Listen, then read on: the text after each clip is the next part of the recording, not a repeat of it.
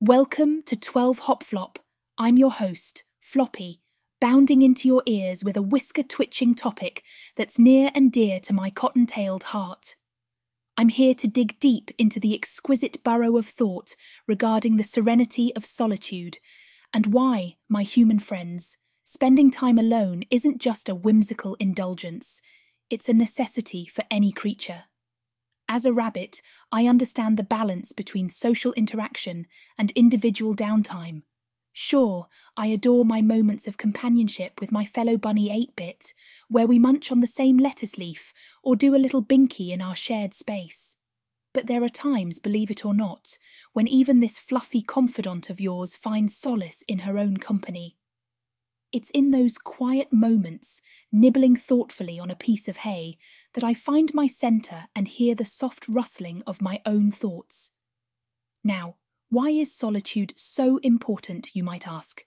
Well, stepping back from the warren of social interactions gives you humans the space to recharge your emotional batteries. Just like how I settle into a cosy corner to give my hopping legs a rest, you too need a pause from the constant buzz of people, technology, and obligations.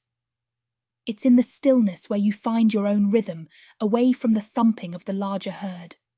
Alone time cultivates creativity. As I explore my territory at my own pace, sniffing out new nooks and crannies, I'm actually engaging in a form of problem-solving, learning the art of navigating my surroundings. You humans have an innate need to explore your inner landscapes. When you're by yourself, there's no need to hop to the tune of someone else's drum.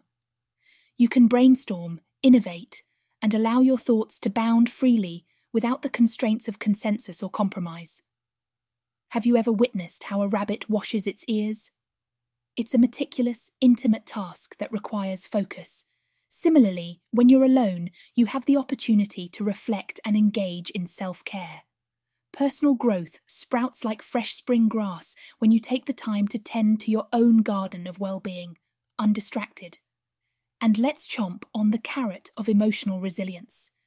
Just as a rabbit learns to listen to the whispers of the wind, to gauge the safety of an environment, solitude strengthens your inner listening skills, allowing you to become more attuned to the subtleties of your emotional landscape. It equips you to better handle the tumble and chase of life's unexpected turns. In solitude, you also develop independence, a trait highly valuable for a bunny or a human. Through the quietude, you find the confidence to rely on your own instincts and judgments. You become more self-sufficient, able to choose your own path through the undergrowth instead of merely following the age-old rabbit trails laid before you. Now, while solitude is splendid, don't mistake this for an advocacy of hermit life. After all, I hop back to 8-bit for a nuzzle or a game of chase when the moment is right. Connection with others enriches our lives, but it is the harmony between communion and isolation where the magic truly happens.